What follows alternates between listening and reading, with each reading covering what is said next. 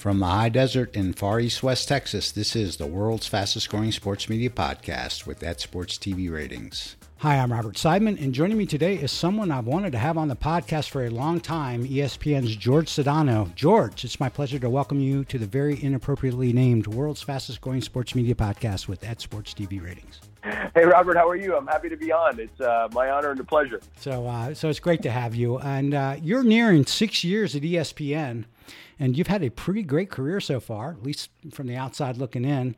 And the story of you coming up in radio in Miami, winding up at 790 The Ticket with Le Batard, Stugotz, Boog, is a great story and one I'm happy to talk about. But I thought the podcast you did with Ryan Glasspiegel last summer, and I'll link to it in the podcast description, did a great job with that story.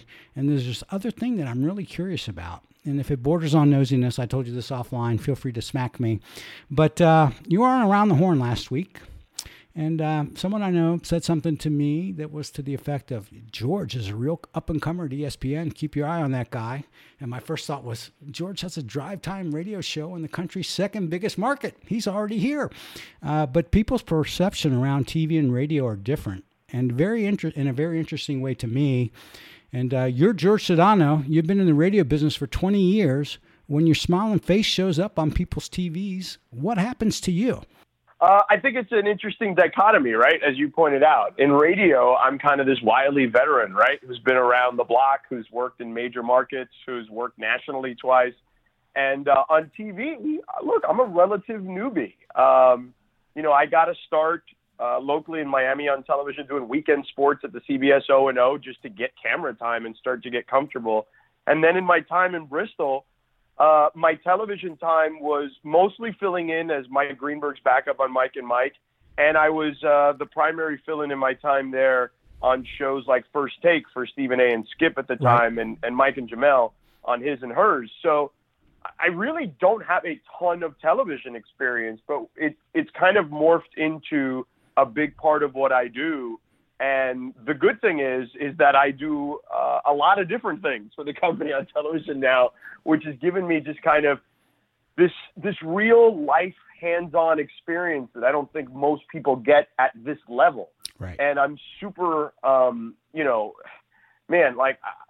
only proud of the work I do, but I'm super, super thankful of the opportunity that the company has given me to grow on television at this level. You don't usually grow when you're at the major leagues, right? Like when you get to this level, usually they expect a certain amount of output from you, especially for a television company. But they have allowed me to grow. They've allowed me to grow as an opinionist. They've allowed me to grow as a host, which I think is probably my more natural position. Right. But it's weird because I've done radio for 20 years. I can do both of those fairly easily, and I've kind of been able to morph those together on TV, which has been kind of fun too. So, just curious, but I mean, and I mean this with exactly how it sounds. You have a face that's pretty okay for TV. Do you ever think like maybe TV wouldn't be so bad if I got like a gig like Kornheiser or Wilbon, that wouldn't suck. Like, how do you think about all that stuff? Oh, well, listen, I mean, if that came about, then, I just look at it this way. I feel like Tony Kornheiser is a perfect example because Tony Kornheiser did a radio show for a really long time while doing PTI. And he's still doing the podcast. Right. And he still does the Mr. Tony Show podcast there. And I just think that both mediums are fascinating for different reasons, right? I think on television, clearly you make a larger impact. You can cut through to more viewers. Like it's about quantity.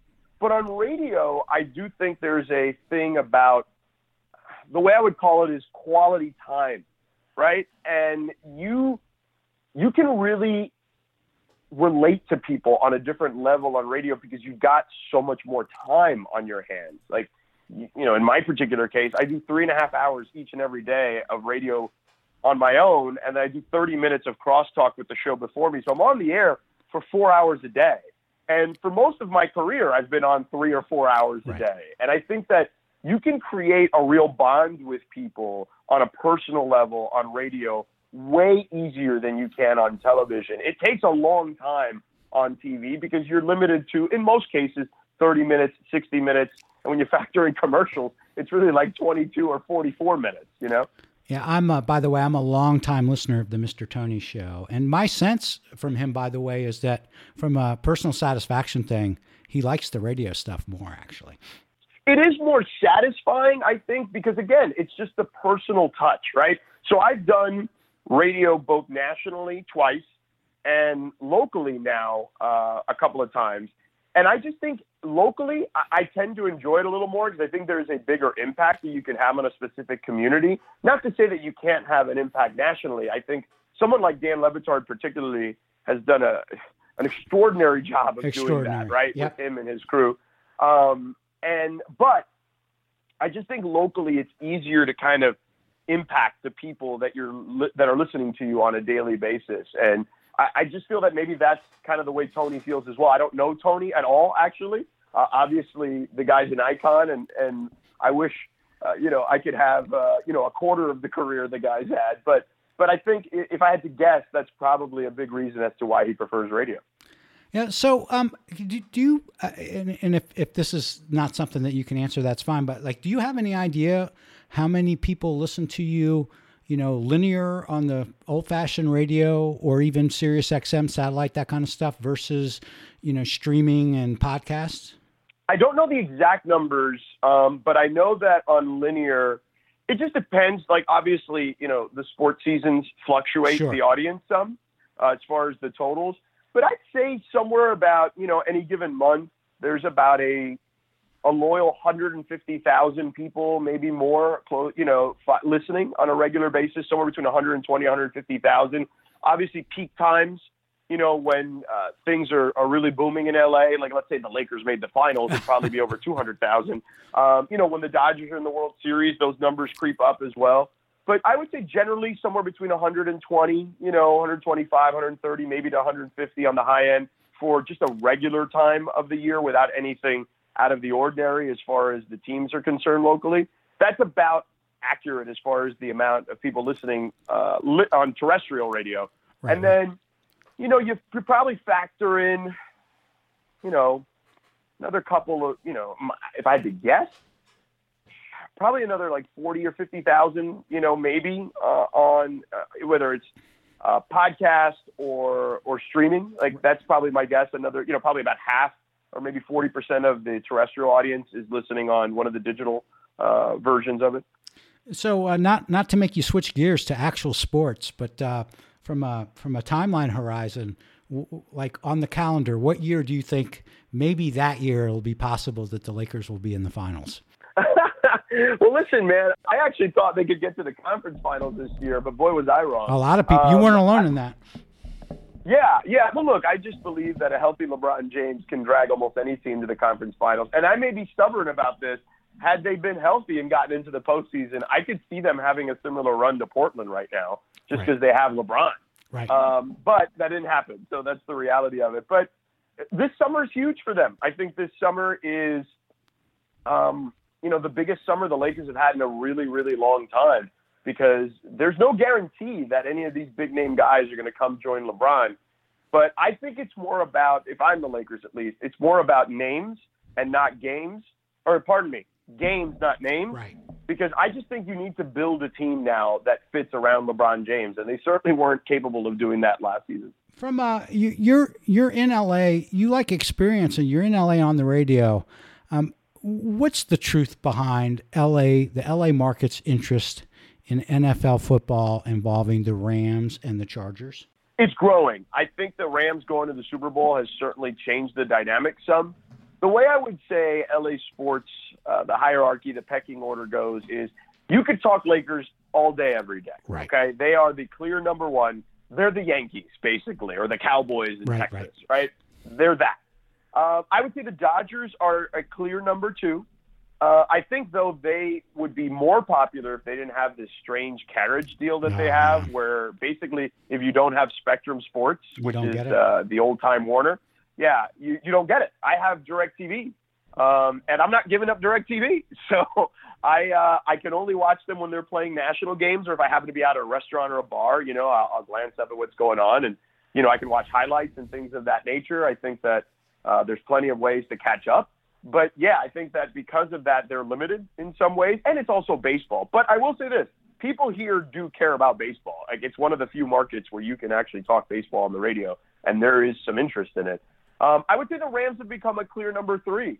I think the Clippers are in that kind of range too, though their audience is more niche, but growing. And I think USC football could fluctuate back into that 3 spot, but they've had a rough couple of years. But that's a lot, based on a lot of tradition. But at the end of the day, I just think that if they're not playing to the level that they were a couple of years ago with Sam Darnold, or they're not in contention for championships like Pete Carroll had them, I just think that there are challenges to this town because there's a lot of options in sports and certainly outside of sports. Yeah. So, how much mileage can you get on your radio show out of stuff like UCLA's coaching search struggles?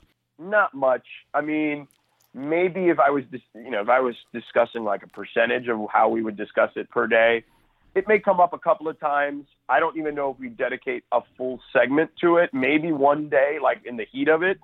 But it would come up a number of times, maybe for a couple of minutes here and there. So I don't know, maybe less than 5% of the show, or 5% of a particular show would be dedicated to that. I think when Lonzo was there, people were really interested in UCLA basketball because they were on national television all the time. Again, I think that you can, because it involves the casual fan really kind of getting behind them. I think that changes the dynamic some here, because LA is kind of a strange town in this sense. And maybe because I grew up in Miami, which is similar, I can kind of wrap my head around it a little bit, is that it's transient, yet also strangely parochial. The people who are from here want to talk about what's going on here and are super adamant about talking about what's going on here. And they will question you if you are from the outside, and you have to win them over. And it's not easy. And I think for the most part, I've been able to do that in 3 years. But there's still people, look, it's Twitter, right? Like, there's never everyone who's, there's never anything unanimous. No one's ever happy. Yep. And there's the occasional, like, what do you know? You're not from here. You know what I'm saying? But I think there's some of that. And look, Miami was like that too in a lot of ways. And it was very transient and also parochial. But LA being so much bigger, I think that, and having so much more ground to cover from a sports perspective, that I think that it's a much more enormous task. But it is a fun town in that way, where you can kind of mix it up with the talk. You can kind of do the national stuff because there's enough people here from other places that care.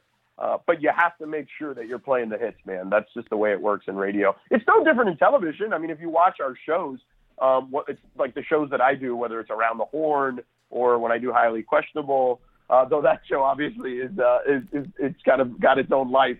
But at least their A block is very similar to the other shows. Like, all our shows are similar in that sense. We're playing the hits as to what's important, or what we feel like is important to the sports fan, and that's kind of our job, right? Like, that's the mantra of ESPN, to serve sports fans everywhere, right? So we try our best to kind of do that. And, the radio side is no different, even though it can be tinkered with a little bit for the local outfits.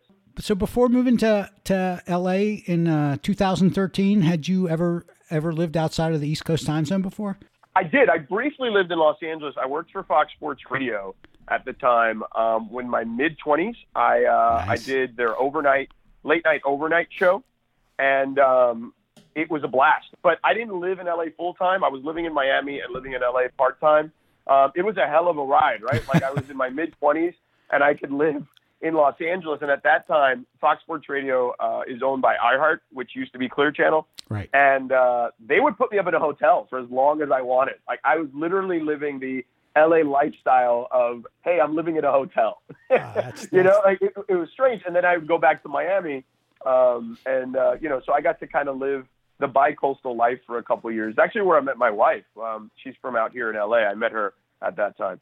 So as a sports fan, as a fan who likes to watch sports on TV, separate from any career opportunities, like, could you see yourself ever moving back to the East Coast and having to live with, games that end at 1 a.m.? I mean, look, Robert, as the $1 Million Man Ted DiBiase said, there's always a price, right?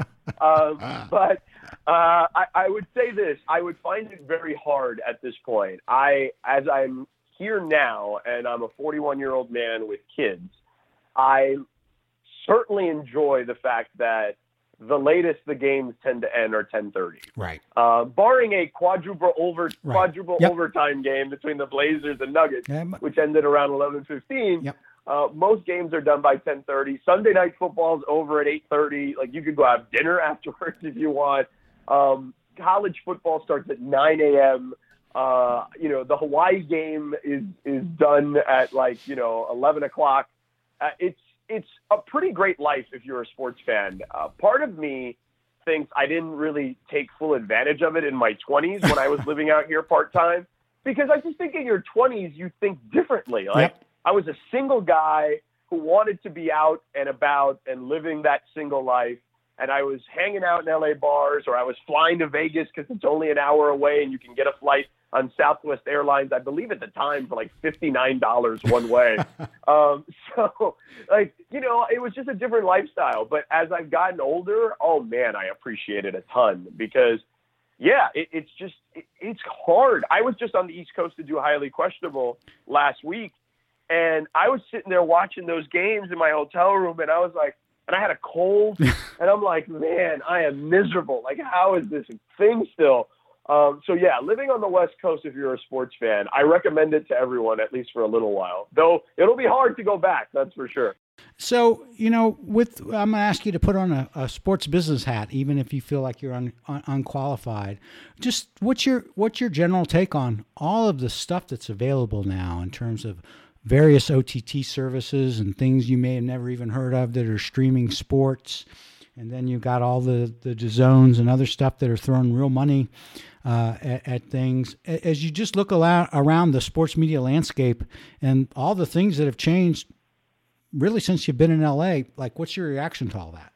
Well, as someone who is a talent, I think it's great, because obviously there's more options for everyone. And I think that the more work that's available for people, the better. I think we live in a time where, Robert, we've had more quality work from all sorts of different outlets than we've ever had. Unfortunately, there's also the bottom part of that, like the bottom 10% of it, where there's some drivel and dreck. And I don't mean that in just the quality, but just the type of content that's being put out there. Right. But I think I've always been a firm believer that the cream rises to the top, and smart gets rewarded and interesting gets rewarded. And we've seen that all over the place, whether it's what we're doing at our shop, whether it's what, Fox is doing at their shop, whether it's the Zone, all these different digital properties. Look at what we're cultivating at ESPN Plus with Katie Nolan. I don't even know Katie, but I know that show is really good. And I just think there's a lot of things that we're doing there on that platform, like Kobe Detail, the stuff with Peyton Manning. Like, all that stuff is quality stuff. And I just think that it allows people to find more quality work.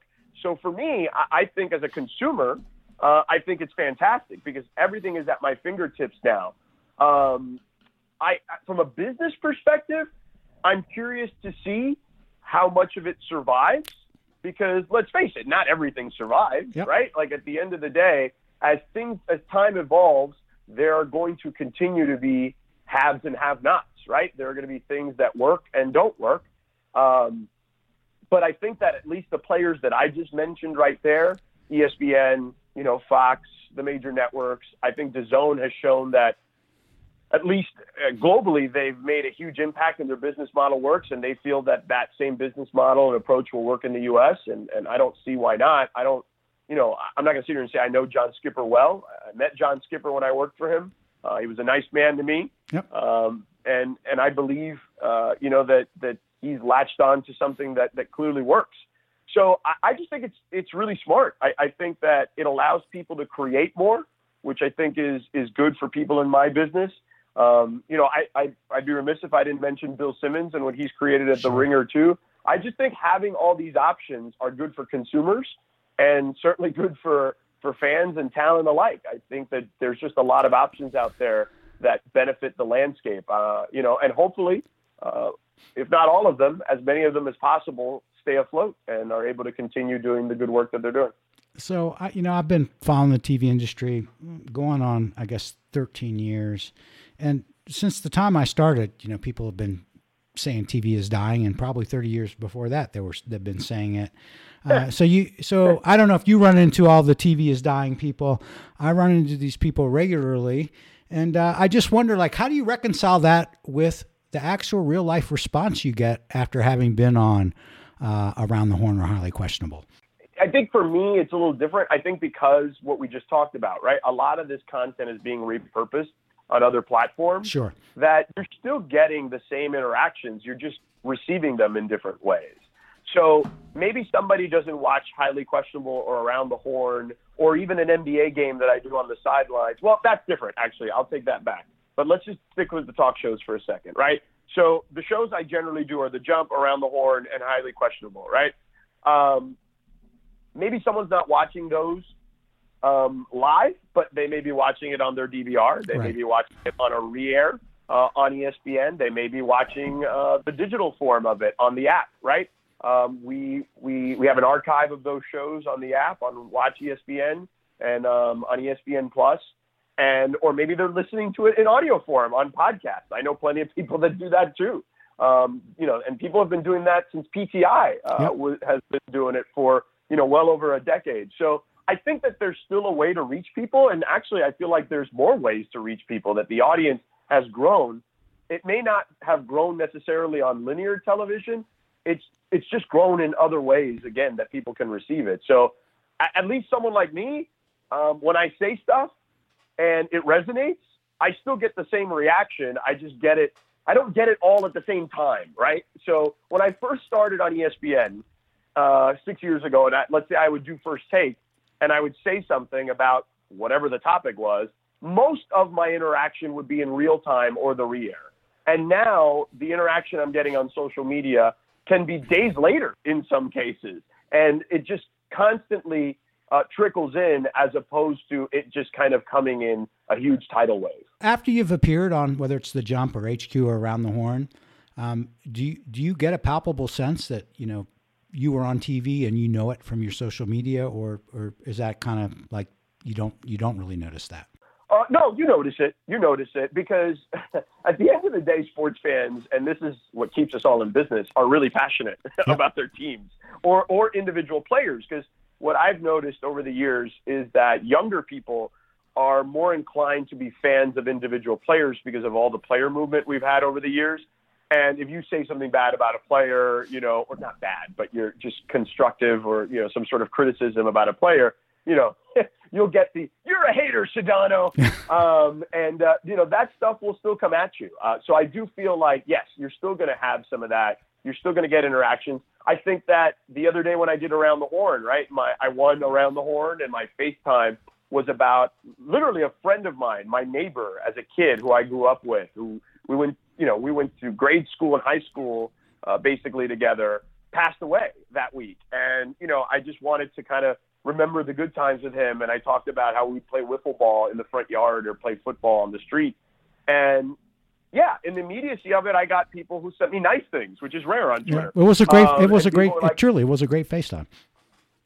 Thank you. And, the interaction's still coming. Like, I don't think there's any question. As I mentioned earlier, Robert, it's not a tidal wave anymore. It's just coming. It's a constant stream of people coming your way just at different times. And sometimes it can even take a day as people are catching up on whatever content it is they want to take on that particular day. That makes a lot of sense. So can you speak publicly without getting in trouble, like, of the attempts that the producers of Highly Questionable go through to make sure that the guest on the show gets gotcha'd by the Poppy handshake? I can talk about that a little bit. So I can't give away all the secrets, but let's just say we tape the show, right? And sometimes when you're taping the show, we do a couple of different takes on throughout the show, right? Sometimes, and it's all of us, right? Like sometimes Dan will be like, hey, I think I could say that better. Let me do it again. Or the person in the third chair will have a similar reaction, like, hey, let me pick it up from here, and we'll just kind of put it together so we can put forward the best opinion possible, right? And then with Poppy, we do that too. We do a couple of different jokes, and we see what sticks. And look, Eric Rydholm is the best in the business at producing sports television. I would say maybe even television, period. And he's the brains behind all of it, like whether it's us, whether it's Poppy. But to answer your question, let's just say occasionally they're a little sneaky on the way they get the person in the third chair. I'm just saying that, okay? I won't necessarily give up, the secret sauce, but let's just say occasionally Rydholm and company are a little sneaky on how they get you. So basically they're awful, but they're not so awful that you don't want to be back on the show. Oh, man, it's the most fun show on the network. And look, that's not to take a shot at anyone. Like, I love The Jump. I love Around the Horn. I love literally every show that I'm a part of. But that show, it's also a little different for me. I've known Dan for almost 2 decades, right? I've known the father for almost 2 decades. Right. So at least when I'm on the show, it's literally like I'm on with my family. Right. So it's a different level of fun. And there's not a show that I'm on that I laugh more than that show. So we literally, the other day, I think it was Tuesday or Wednesday, we're on the show, and, in the B block, we watch those videos, like the fun videos. Sure. And we spent like 5 or 6 minutes, Robert, trying to do one video because all we were doing was laughing. Like literally 5 or 6 minutes, and we couldn't knock out the one video. We eventually got it done. But that's just the type of fun you have on the show. It's really unlike anything. And I've done them all now, almost at this point, right? I've done, as I mentioned, First Take back in the day, His or Hers. I've been on SportsCenter, The Jump. I used to do Mike and Mike, whatever. All these shows. Get Up, right? I did Get Up once. Like, there's no show that's like Highly Questionable. None. The only show I haven't done is PTI, I think. And Highly Questionable is unlike anything at the network, and everyone that does the show would also tell you the same thing. I can't think of anyone who hasn't had fun guesting on Highly Questionable. I mean, and if that person exists, I can't imagine that they're still at ESPN. No, absolutely not. I mean, the old man is a riot. Again, you're talking about working with Rydholm and his crew, which I'm lucky to work with, twice. Or on 2 different shows with the Around the Horn crew too. And they're the best in the business at doing it. And Dan, look, man, I'm coming to the table here and telling you I'm completely biased on Dan. As I mentioned, we're practically family. You know what I mean? Like right. we've done Christmases together, holidays, weddings, funerals, you name it. But I think Dan is the most brilliant guy in all of sports. Like, so, you couple all that together. I mean, there's no way you can't have fun doing that show. Yeah, he was a great columnist as well. Dan is a special talent for sure. Oh man, listen, I actually said this. So I did, he's got his podcast network now, right? Yep. Mina Kimes is on that network, I think. Yeah, Mina Kimes, Sarah Spain, Marty Smith is on that network, and then Stu Gotch, obviously. He has his own, and then the Shipping Container, which is the crew that works on Dan's show, has their own podcast now too. And I just taped an episode with them. And I talked about it when I was in town. We did an episode, and I talked to them about it. Like, we were talking about Dan writing, and I'm old enough to remember Dan being the youngest sports columnist in America and being great at it. Yeah. Like, as great as Dan is on radio and television, and again, I think he's the best doing it. Dan was like Mozart when he wrote, and that's how good he was when he was writing on a regular basis, and when he still decides to dust off the laptop, he's still the best at doing that stuff. And 20 years from now, when there's some kind of a Jim Miller-esque look back at ESPN or the whole sports media landscape, the Le Batard chapters of that book are going to be very good. Oh, I don't think there's any question about it. Dan changed the culture at ESPN in a lot of ways because, particularly on ESPN Radio was, prior to Dan, was a little stiff is the best way I would describe it. And he's allowed, because he came in with local radio type sensibilities, which are different, the national radio sensibilities and the sensibilities of let's make this fun. Yeah, we'll mix in the sports, but let's have fun first. That's the most important aspect of this, because if I'm laughing, the audience is going to be laughing with us. And I think that, in some way, shape, or form, all the shows on ESPN Radio have taken a little bit of that from Dan's show, and I think it's made the network a lot better overall. Absolutely. So if you had to pick, if you could pick anything on the board, would you pick what you're doing right now? Would you pick something else? What does it look like? So here's the thing, Robert. Like I have, over the last 18 months, the company has allowed me to literally do pretty much everything I want to do. 18 months ago, I was doing the local radio show. I was doing it in Morning Drive with Keyshawn Johnson. And then since then, I'm doing afternoons, and it's my own show after Marcellus Wiley's departure. I was added to NBA Sidelines 18 months ago. NBA has been my thing. Before arriving at ESPN, I worked on the Miami Heat's broadcast for Fox Sports. Right. I did their studio stuff for their road games. I was also an analyst, so I kind of did that hybrid role that I do now on the Jump, basically, there on a local level on their game broadcast.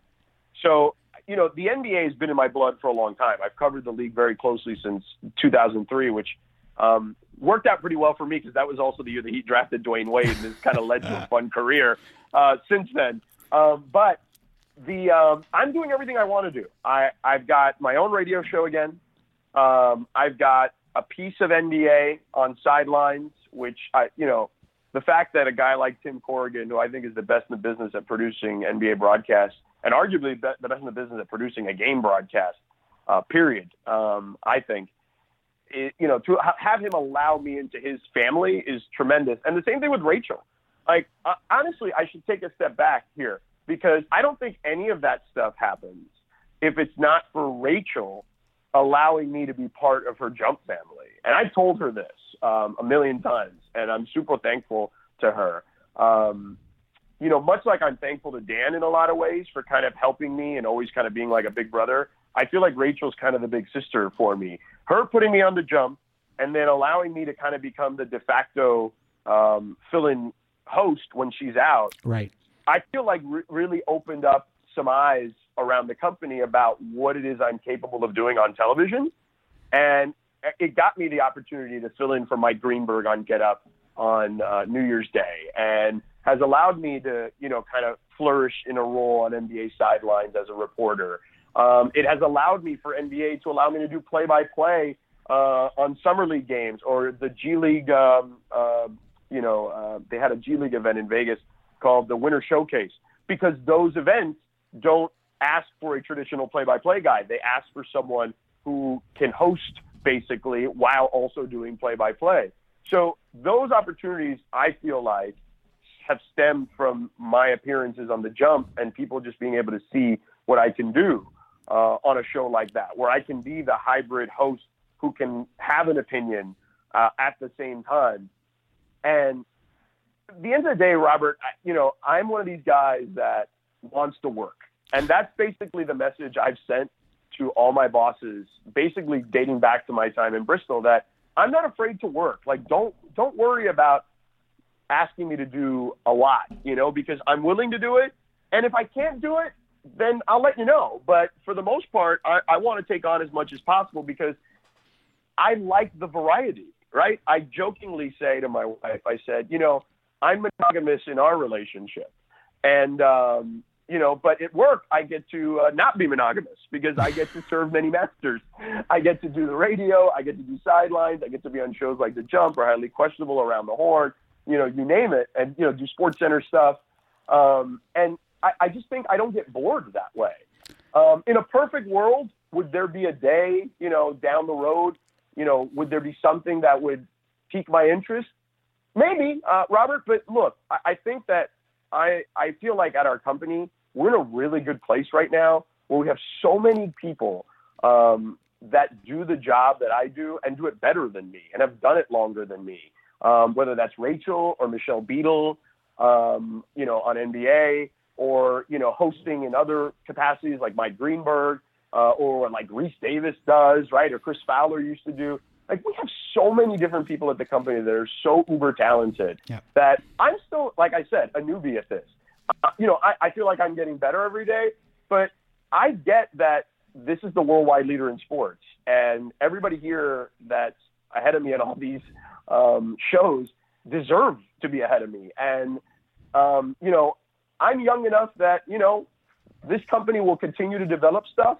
And hopefully one day, maybe that leads to something that works with my skill set. And if it doesn't, and this is what I do for the rest of my life, and I get to host a radio show in the second largest market in the country and still work on NBA broadcasts and work on these great shows with these great people, man, I've lived a charmed life already. Anything beyond this is gravy, So how many games, NBA games did you do sidelines on this year, or around how many?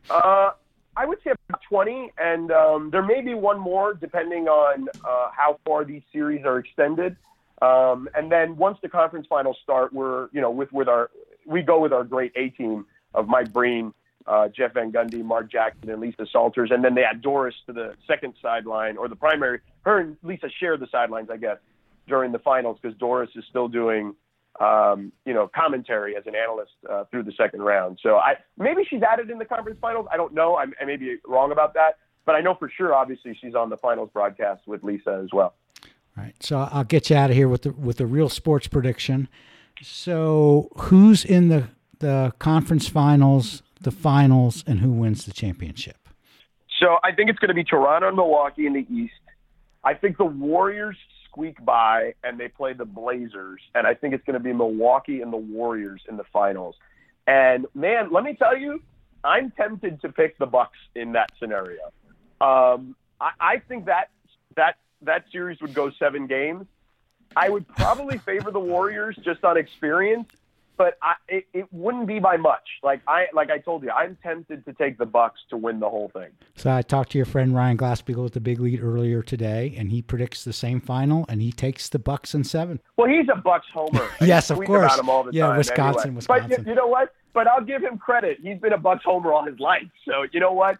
He deserves to have some time in the sun here, certainly. And give him credit. I think it's a great story. I know that there are people that say, well, Giannis is an American and it may not translate. Dude, that kind of freakish talent, that translates. I don't care what anybody says. Like, that guy is a joy to watch play basketball. That's really why I hope they definitely make the finals, and I hope it's against the Warriors, because I want people to see him. I think a lot of people have no idea who he is still. Oh, yeah, for sure. Because, look, man, the regular person, I'm a basketball dork, okay? So I'm watching games all day, every day. Right. But I don't think most people are watching Milwaukee Bucks basketball, even though we did a really good job of, I think, this year highlighting them on national games, whether it was us or Turner or, on ABC, on ESPN, on TNT, and on NBA TV.